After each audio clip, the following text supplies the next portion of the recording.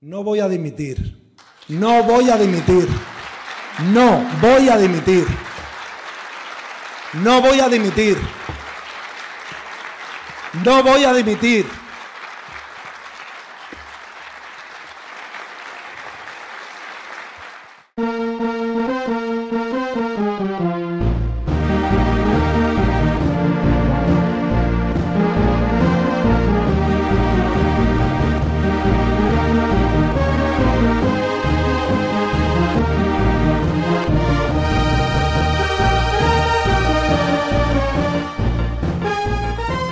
Hello and welcome to the Sound of Football podcast. I'm Graham Sibley, and as ever I'm joined by Jan Bilton. Hello. And Terry DeFellon. Hello. Back in the studio. Ooh. Isn't this lovely? I like what you've done with the place. Yeah. What? Nothing. Nothing. Yeah. It's been a while. I think the last time we three were in here was just before COVID, I think. Really, before the virus. Yeah, so that's a good 140 episodes ago, at least. Which is great that we're back in here. It's only a temporary thing because we're going straight to football, aren't we? We are. Great way to spend Bank Holiday Monday. Exactly. A Leaf home game. Brilliant, a Leaf home game, fantastic. Yeah. So we thought instead of rushing back, getting all our takes out after we've had a few beers, then we thought, why don't we just do it before we go to the football? Get all footballed up and then go down, watch some actual football, and which Leaf will win, because Leaf are on fire, aren't they, at the moment? They certainly are. They're going great guns. They are going great guns. They're through to the next round of the FA Vars. Which is very exciting. Yeah, very, very exciting, because it's just around the corner from you, isn't it? They're just one village over from where I live, which is fantastic. I was talking to the coach, or one of the coaches at Whiteleaf the other day, as I do. Yes, you do. For the FA Vars, it's worth £50,000 to each club that gets to the final. Considering the level those clubs are at, that's just it's quite literally a game changer. Yeah. Completely change the future of those clubs when they get through. Yeah. Crazy. Yeah. I didn't realise it was worth that much. Yeah, I think it's about 9 rounds you have to go through, I think, to get there. And they've just played the preliminary round this weekend, and they earned 550 quid. So that stacks up every round. So if you go through 9 rounds, I think Coventry Sphinx went really deep in it. I think I remember that happening. Coventry Sphinx obviously is the club of a friend of the show, Chris Nee. Yes, he's the social media manager and program editor. Yeah, I'm sure he had something to do with it. I don't doubt it. Through the FA Bars. Yeah. I don't doubt it. I'm sure that there is definitely a link between social media engagement and FA Vars progression that we can all tap into. Okay, well, all this talk about the FA Vars and non-league football is great, but that's not what the punters have come here for this week. Because as we are talking, it is the 28th of August right now, and the transfer window closes in just 3 days now. Well, Friday, isn't it? I think it closes for most of Europe. So we're going to have to be talking about transfer speculation throughout the whole show today, because that's what we do, isn't it? Yeah, we're always on point with the stuff that we do what all the others do. Yeah, exactly. Yeah. Fabrizio Romano just tunes into this podcast every week just to get the little pieces of information, little nuggets of knowledge that he can go and put out on social media. Yeah. We're all wearing our yellow ties as well, of course. We are indeed. I'm wearing my yellow pants as well. On brand. I was tempted to wear my yellow frock, but I thought...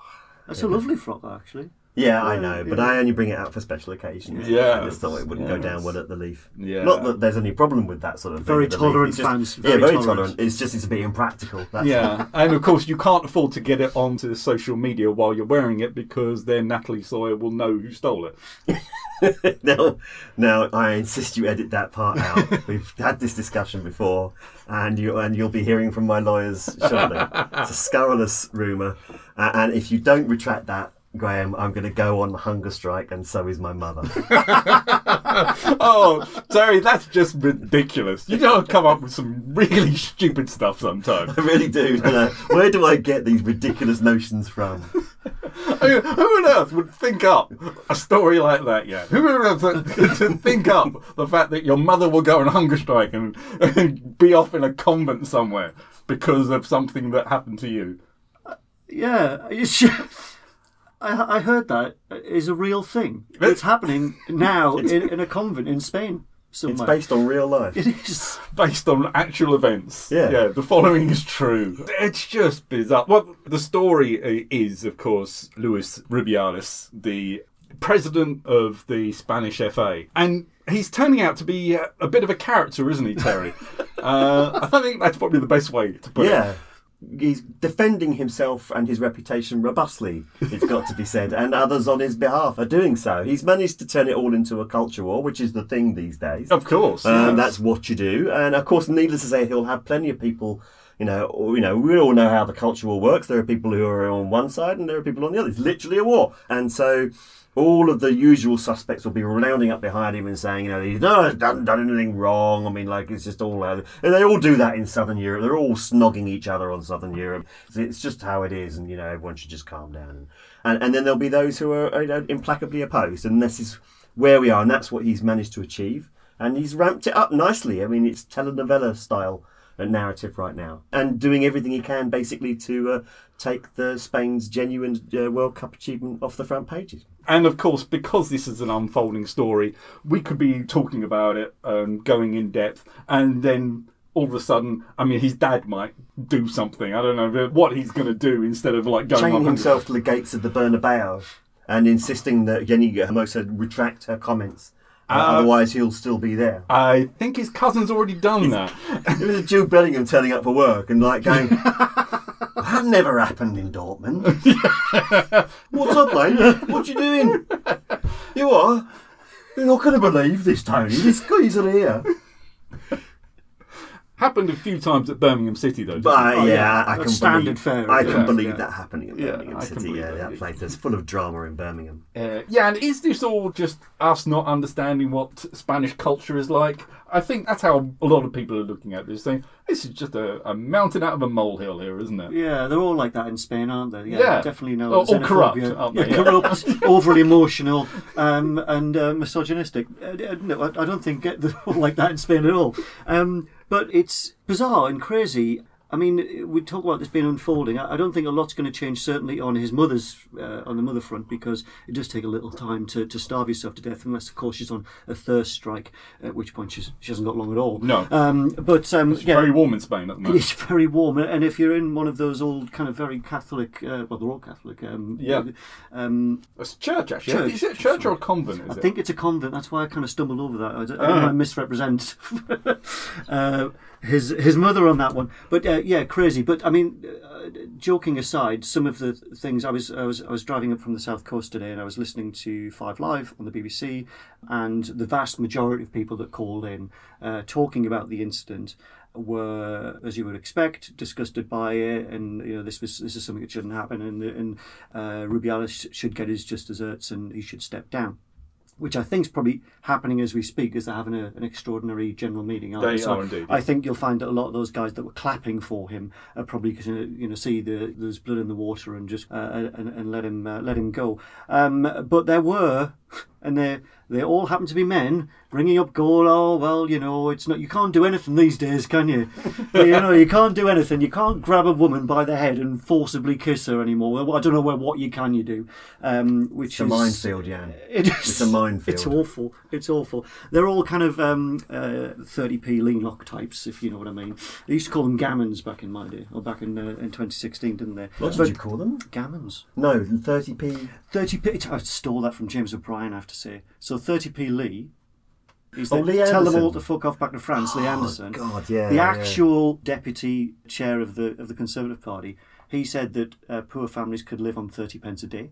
And then he said they can all fuck off back to France. So it's 2 F-bombs from me, but I am quoting prominent senior politician. So James O'Brien called him he used to call him 30p Lee, and then he added on 30p Lean-Lock, which I thought was excellent. Nice. Excellent. Yeah. I thought I'm going to steal that. And you have. I have, yeah. Yeah, but brazenly as well. So I have, yeah. You've literally just credited it. I have, So it's very. I'm sure he listens. And he'll be be pleased. He'll be gratified. He'll be pleased. I got a mention on the Sunday Football podcast. That's worth a badge. Well, Terry, I for one am surprised that the culture war has landed at football. Yes. Who would have known? Who would have known? Something like that would have happened. Yeah. And in Spanish football as well, of all places. there's lots of sabre rattling now. Today, one of the latest developments is that the Spanish FA, i.e. Rubiales, has now contacted UEFA to say that UEFA should ban the Spanish FA because of government intervention, which is obviously something that they can do. But it's quite unprecedented for the head of an FA to actually request this, unless there was actually a coup from the government to actually turn up and take over the FA. That rule really applies to... I think it might be because it's definitely a FIFA rule as well. It is, yeah. And it applies to unstable nations with unstable governments or fluid governments, where the government intervenes on all aspects of public life in a country, including a football federation, and tries to run it in the government's interest. And those rules are there for that. They don't really exist for governments and judiciaries to investigate the conduct of officials as to whether or not they may be lawful. Football federations are not above national law and domestic law, or indeed international law, and so I don't really think it applies. And I think they know perfectly well that it doesn't apply. It's just saber rattling. It's just an opportunity to break more stories and create more content, and just like keep this going and try and escalate the situation in the hope that somebody somewhere backs down. I assume the end game is that somebody somewhere backs down, and whether or not that be Jenny Hermoso or whoever, or the players in the national team sort of like have a massive turnaround and say, well, okay, well, we'll back down and we will play for Spain, and it was all a misunderstanding and everything's fine. But I don't see it going down that way. I think it's too obvious what's happened. Yeah, I think they're in open conflict, aren't they? And I think they've gone too far for anyone to back down. Rubiales and his supporters will have to go, because they're going to be faced with the humiliation of the World Cup winners refusing to fulfil any fixtures because of the conduct of the head of the FA, which is crazy. And this would have been a headline, I think, anyway, regardless of what happened with the case, because well, maybe not, but he was also awfully behaved when he was on the stand. He was 2 or 3 people down from the Queen. Yeah. And when they won or when they scored, I don't know which, he was grabbing his crotch. Yeah. I mean, the guy's got a real problem. And there are other, I mean, if you do any little bit of investigation, you'll see that controversy has followed this guy around since he hung up his boots and got involved in the kind of politics of football. But I think this might be his last stand the other day, where he was so defiant. And also brought in Jorge Vilda as well in on it, saying, you can keep your job. But he was kind of he was more or less, if I'm going down on the spot, you're coming on with me. Yeah. It's paying him off, but I think he was kind of going, I'm going down, you're coming down with me, you're part of this. Yeah. And of course, he's never been too far from controversy either, with the way he's treated some of the players in the World Cup winning team. But I think that whole infrastructure is going to come crashing down, and I think it will be the women's team that will be victorious over this. Yeah. The other thing is, at what point do other women start to come forward and start telling their stories? Because if this is anything like previous scandals in other industries, sooner or later what happens is that there are other victims of the behaviours, either of Rubiales or other people in the federation, that then come along. And then, of course, those stories, they achieve many, many things, but they also serve to undermine further the case that this is either an isolated incident or it's no big deal. But what you wonder about, and you can only wonder, we can only speculate, but you wonder whether or not there's a wider cultural problem within the Spanish Federation, in particular how they manage their relationships with their female stakeholders, whether it be players or coaches or fans or what have you. And you wonder what more stories there are to tell. And I would imagine that may well end up coming out. And then things start to get, quite rightly, properly messy. And we would hope that actually some justice will get done as a consequence of this. And I think that if there is justice to be done here, you would hope that does indeed happen. But let's not assume that these guys are all horrible and they're all villains and they're all grubby, yucky men. But the pattern seems to be that's usually what happens next in stories like this. Yes. Yeah. But we'll see. We will see, of course. Well, one of the things about this is that it has brought out a lot of the allegations that have dogged Rubiales throughout his whole career, of corruption, of inappropriate actions, and also about inappropriate ways of speaking to members of staff. Now, all of these in isolation can easily be dismissed, one person's word against another. But when they start piling up, these are the times when people like this, who believe they are invincible because they've been accused of these things over and over again and nothing's ever happened. These are the times where people really do show their true colours, don't they? Who has been to blame for the Spanish FA to get into this position? And I'm not talking about, yes, of course, it sounds like it's Rubiales because he's the one who's been in charge of this all. But who has failed in their respect of keeping the Spanish FA on track? Is this been FIFA's problem? Is this UEFA's problem? Is this Spanish media's problem or Spanish government's problem, where they're so entwined with the clubs or the FA that they're unwilling to do anything that will rock the boat? Because, let's face it, you've got the biggest clubs in the world playing in Spain. You've got one of the most successful men's international team. Now, the World Cup holders in the women's game as well. So who do we think is to blame for this? Well, I think you can take your pick, really, can't you? I mean, you can certainly look to the government and ask why there's not been oversight. If laws have been broken, or if there's been allegations that laws have been broken, laws of the land, then that falls upon the government and the government's judicial system to investigate that, which obviously hasn't happened, or you would imagine hasn't happened. But equally, there needs to be some kind of oversight over federations and the actions of federations. And of course, this is something that in this country we're having a conversation about a regulator. Slightly different, but nevertheless, the idea of an ombudsman or a government-appointed committee that examines and audits the actions and activities of football federations, given the amount of money that flies around there, would be something that should have happened. And that is when you can involve perhaps the international federations like UEFA, like FIFA.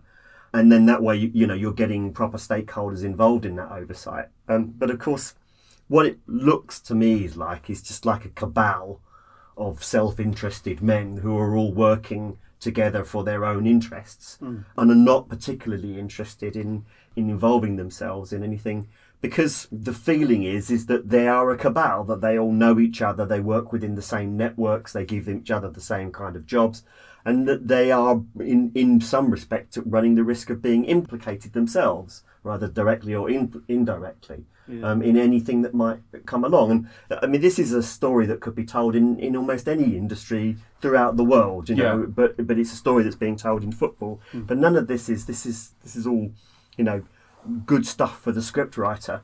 I think that you can't really point the finger at any one person, but that in itself is part of the problem with these things. It's like Rubiales' behaviour. It's like classic microaggressions that you can look at in isolation and say, "Oh, what's the big deal?" They say, "Well, it's because it's something that you do all the time, But if you look at it in isolation, you can say, "Oh, it's no big deal." And then it's hard to then sell the argument and say, "Well, actually, this is a pattern of behaviour, of bullying, of corruption, or whatever it is that leads you to this point." And it's one of the reasons why this is allowed to continue is because nobody really has any direct responsibility to try and stop it. And so everybody can just point their fingers like loads and loads of Spider-Men at each other as to try and figure out as to who should have tried to stop this. And in this instance, and not for the first time and not for the last time, it's the workers in the end who usually put a stop to these sort of things. Yeah. I think it's reflective of a lot of problems that still exist in football, and it's a reminder that the days when the when FIFA was he says mired in corruption. But these organisations, you're right, Terry, they're an all boys club, and they have systematically failed the rising and incredibly watchable and brilliant women's game. They've failed children in their charge. I'm not just talking about Spain here, I'm talking about football federations and national organisations generally. And so there just needs to be better safeguarding of, as you quite rightly, and it's a good word to use, the workers, be that young kids coming through, be that professional athletes, male and female, and employees of the organisations as well. It just needs to be better in football, and it just seems like if it wasn't Spain, it would have been somebody else that we would have been talking about, maybe not at this moment in time, but certainly in the next year or so, something would come up with another federation where they've just, they've spent the last 100 years just looking at men's football. They're having to quite rightly adjust to a more tolerant and open world that has an expectation that you should have equality of opportunity regardless of your gender or your background or anything like that, and they're just not catching up. And I hope that doesn't sound like I'm making excuses for it, because I'm not. There is no excuse for it. No. You know, the commercial world has moved forward with this very, very quickly, and it feels like old boys clubs like this, you know, we really need to shake the tree and just get rid of some of the old cobwebs and the rusty old men that are stinking the place up, really. Yeah, I guess on the other side of that, you get the people who will defend these sort of actions to saying, well, you're just using this as an excuse to push your own agenda. Of saying, like, sweeping out the old guard because one bad apple did something wrong. But Terry, you're right. It's more about the microaggressions, the pattern of behaviour. This is what we've seen a lot in politics as well, isn't it? Where people have been found out. It's been one thing that they've stumbled on because of their perceived invulnerability. But then all of a sudden, there's a whole litany of awfulness. That happens in the workplace as well. Yeah, it does. It happens everywhere. It does. Yeah. But what's interesting about this story is that it resonates, I think, with people who hear it. Yeah, and that's why it's in the news and why it's staying in the news. The Spanish team had problems with Jorge Vilda and essentially with Rubiales as well long before the World Cup. The fact that whilst on tour, these players weren't allowed to lock their hotel room doors. God, really? That's true. Yeah. This is true. Well, that's alleged anyway. Yeah. They weren't allowed to lock their doors. Yeah, Vilda wanted to be able to inspect the players' hotel rooms at any time, so they were instructed to keep them unlocked. As we said last week, Terry, I think it was you, wasn't it, about the fact that whatever the progress of women's football is, the people in charge will not be able to keep up. Because it is growing on its own, it is becoming its own thing, and it is its own thing. And the things that are in place now, or the people that are in place now, are not equipped to look after it. Especially not someone who got his job from his dad. Yeah. So, which is always a warning sign, isn't it? It's always a warning. It should be as well. Yeah. So, I'll be watching this story unfold. And it's not just going to be Spain that this is going to fall out on. This is going to be everywhere. It's going to be a lot of things. And as well, Rubiales is not going to go down without dragging as many people as he can, kicking absolutely much stink as possible. If his reputation is going to be trashed, then he'll make certain that there are as many, because that's how it works. Yeah, spread the shit around as much as you possibly can. There's a reason why UEFA haven't said anything. Yeah, no, totally. Yeah. Well, and the reason is because it's a fluid situation, and they'll withhold comment until things play out. Of course. Thank you very much. There, you UEFA spokesman said it. But as you say, it is a busy week. The transfer window is going to be closing. We've been waffling so much about important stuff that we've forgotten to talk about transfers and possible transfers. We're glowing yellow. We haven't talked anything about this. I've got a whole A4 sheet about the implications of Jean-Philippe Mateta moving to Borussia Dortmund from Crystal Palace, and it's wasted now. Wasted. Well, we can have a chat about that at the football. We'll have a chat about that. That feels more like a football conversation. Yeah, I think so. But the transfer window is closing in Europe. Yes. It's not closing everywhere, though, is it? I mean, especially one very cash-rich country who is like spending a lot of money over the summer still won't have any problem spending that money for at least another 3 weeks. No, that's right, because Saudi Arabia's transfer window remains open, which means that they can go and plunder the Premier League for the ageing stars, and in some cases younger stars as well. The older ones. Yes. Well, why aren't UEFA doing anything about this? I refer you to the comment I gave some moments ago. It's a clearly fluid situation. It's a clearly fluid situation. We're monitoring closely, aren't we, Terry? Yeah. We've seen this before, haven't we? 6 years ago, this is exactly the situation we had when the Chinese were buying lots of players, and their transfer window didn't shut until a few weeks after the end of the European transfer window. So no one's learnt anything. Or maybe they have. Maybe they thought, actually, this is quite a good thing. Keep it open. People will be desperate to come over here now. Is this just making a joke of transfer windows? Well, I mean, it's fair to say that Saudi Arabia are acting as disruptors in the industry, to say the least. Yes. They've certainly helped the Premier League clubs, particularly Chelsea, but others, with their financial fair play, of course, because they're bringing huge amounts of cash in to help them offload players that perhaps those clubs don't need anymore. Although Jurgen Klopp will have a different thing to say about that. So there's that to consider. And yeah, the somewhat arbitrary nature of saying, oh no, we won't bring our transfer window in line with the European clubs. We'll keep that open because they will continue to be able to buy long beyond there. And it's difficult to know what the right way to combat something like this, or whether or not there is any desire on the clubs to genuinely combat that. Because I think they look at Saudi Arabia and this kind of gold rush that's taking place in Saudi Arabia.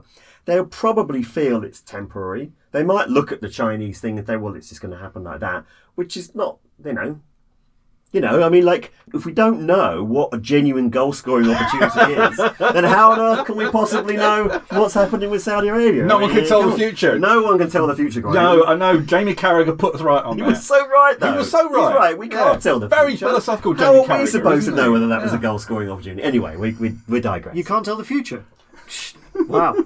I mean, they're denying a goal-scoring opportunity, and I mean, what is that? I mean, who knows what is a goal? Anyway, so I think that, I think that they're causing an awful lot of trouble. This is the first season where this has happened with the Saudi Arabians. It might calm down a little bit in subsequent seasons because there's only so many players that they can buy because there's only so many clubs that they can have.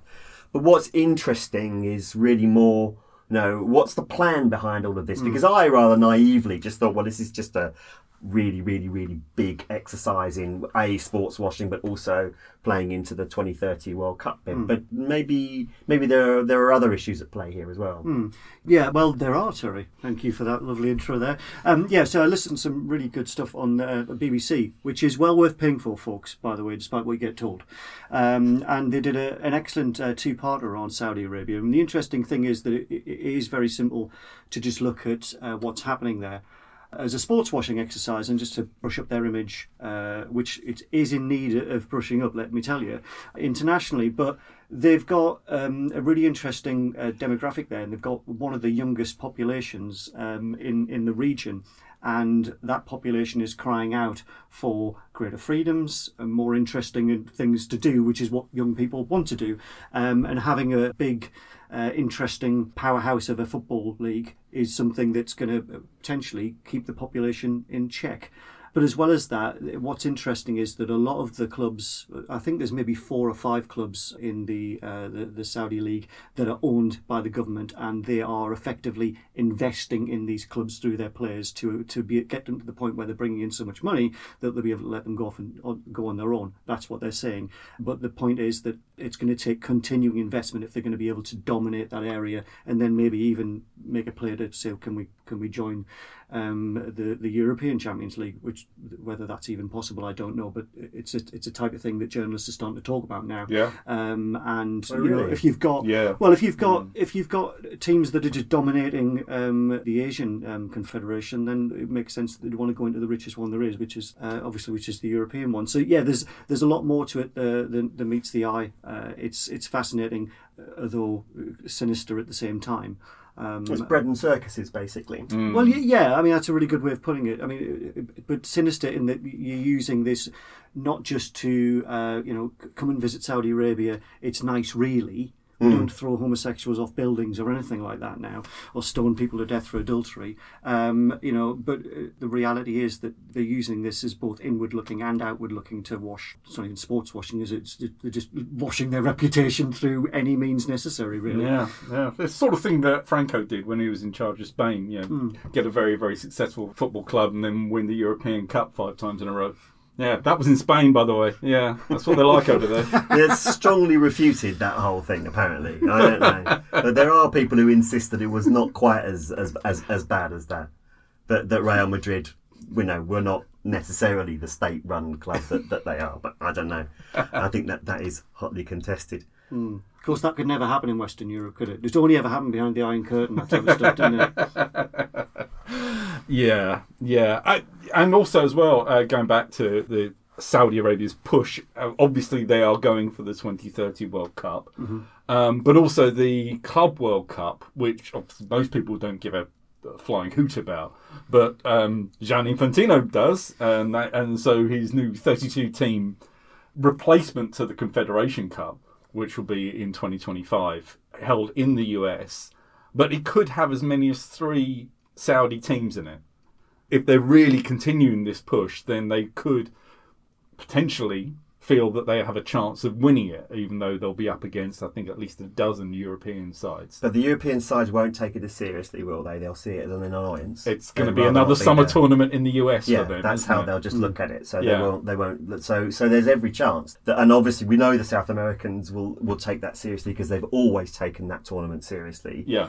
Back when it was the Intercontinental Cup, just then it was just a one-off or a two-legged, or in fact it was just a one-off game between the European champions and the South American champions. But they take it seriously, so that there's an opportunity sort of try and get one over the Europeans by catching them at a moment when really they're just like focusing on their their domestic season and perhaps their European season, and then maybe appeal to the audience, the football audience outside of Europe, which is now super mature. And I think now increasingly looking at Europe and thinking, these guys have had all the fun for all of these years. Why can't we all get behind the Club World Cup? Why shouldn't we celebrate this tournament? Why shouldn't it be good? And of course, it'll be in North America, be in the United States, and the US will love it too. And there's big things happening in the US as well. So there's the possibility of a power shift away from Europe, which is where most of the money in football is concentrated. But I think that that's something that might change. And in many ways, that's something I think that could be welcomed. But obviously, it's how it changes and who controls the change is always these are the questions. And this will be the question going back to Spain and the changes in the Spanish Football Federation, is that, yes, that's great. Yeah, Rubiales must go and his cronies must go. But who is replacing them? And what are their qualifications for doing the work? Yes, indeed. More questions than answers. Again. Good. On the Sound of Football. Because that's how we like it. Because otherwise, what would we talk about? No, exactly. We need more questions. You don't get to 543 odd episodes. Just by answering football. No. Otherwise, we would have finished after 10 episodes. I think we've solved this now. Yes, We'll yes. go. I mean, we would have nothing to talk about beyond August. But we've got plenty to talk about, haven't we?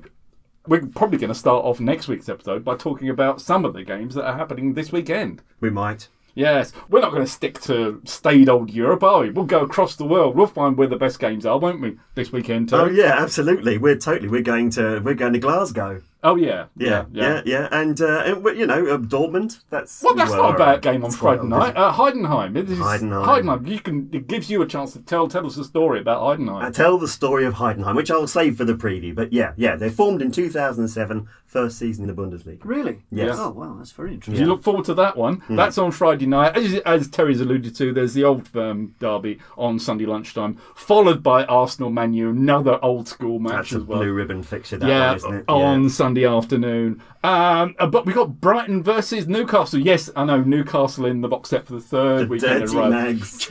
But their start to the season has been against 4 clubs that have qualified for Europe. So they've had a really tough old start. They have. And they had a comedic game yesterday against Liverpool. More fun and games against Brighton, do you think? I hope so. Yeah. I very much enjoyed that game yesterday. Yeah, it was like a panto. Brighton got their pants pulled down by West Ham, though, isn't it? That's because West Ham were on fire. West Ham are good. Ham are doing Yeah, it. latest Yeah, news, very West well. Ham are good. Moyes, he's back. Yeah. I mean, he never really went away. But I mean, well, maybe when he was at Sunderland he did. But I mean... Yeah, he was on leave and he was at Sunderland, definitely. That's going to be a really, really interesting game to see how Brighton... Because it's two different approaches to running football clubs as well. There's a lot of narrative going on there. I think that's going to be a massively watchable game. I think Eddie Howe is under pressure. What do you think? Yeah, I think he's under pressure. Yeah. I think he's expected to do more in these big games. Well, I mean, they just to talk about that game yesterday, they should have killed Liverpool off when they had the chance, Totally. and they failed to do that. So yeah, I'd agree. There'll be an expectation that those, when you get yourself into a position, do you talk about microaggressions? So Eddie, we're not angry with you. Thanks for staying afterwards, though, but we're not angry with you. You're not in any trouble. We just wanted to talk about the performance last night. I think there'll be a bit of that going on. Yeah, and completing the box set will be Sunderland's first appearance in the box set this season. Won't be the last, I'm sure. If you want to see what Jan thinks about Sunderland's game against Southampton, then get along to sofpodcast.com, click on the link for the weekend box set, and subscribe. I think you can pretty much guess what he's going to think about it. Yes, when you subscribe, it will appear in your inbox on Friday lunchtime. The 7 matches that we think you should be watching from Friday to Sunday. But that is all we have time for this week. So from me, Graham Sibley, from Jan Bilton, and from Terry Feller, It's goodbye. Goodbye. Goodbye.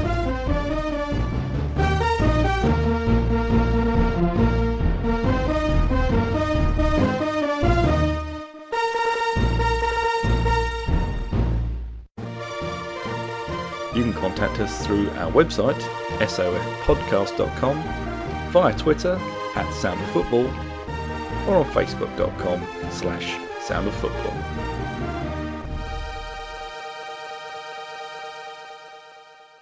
Airplane mode. Oh, we haven't done that. God.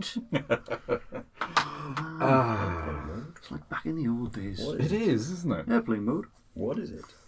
Airplane mode. Right. I guess we may as well crack on.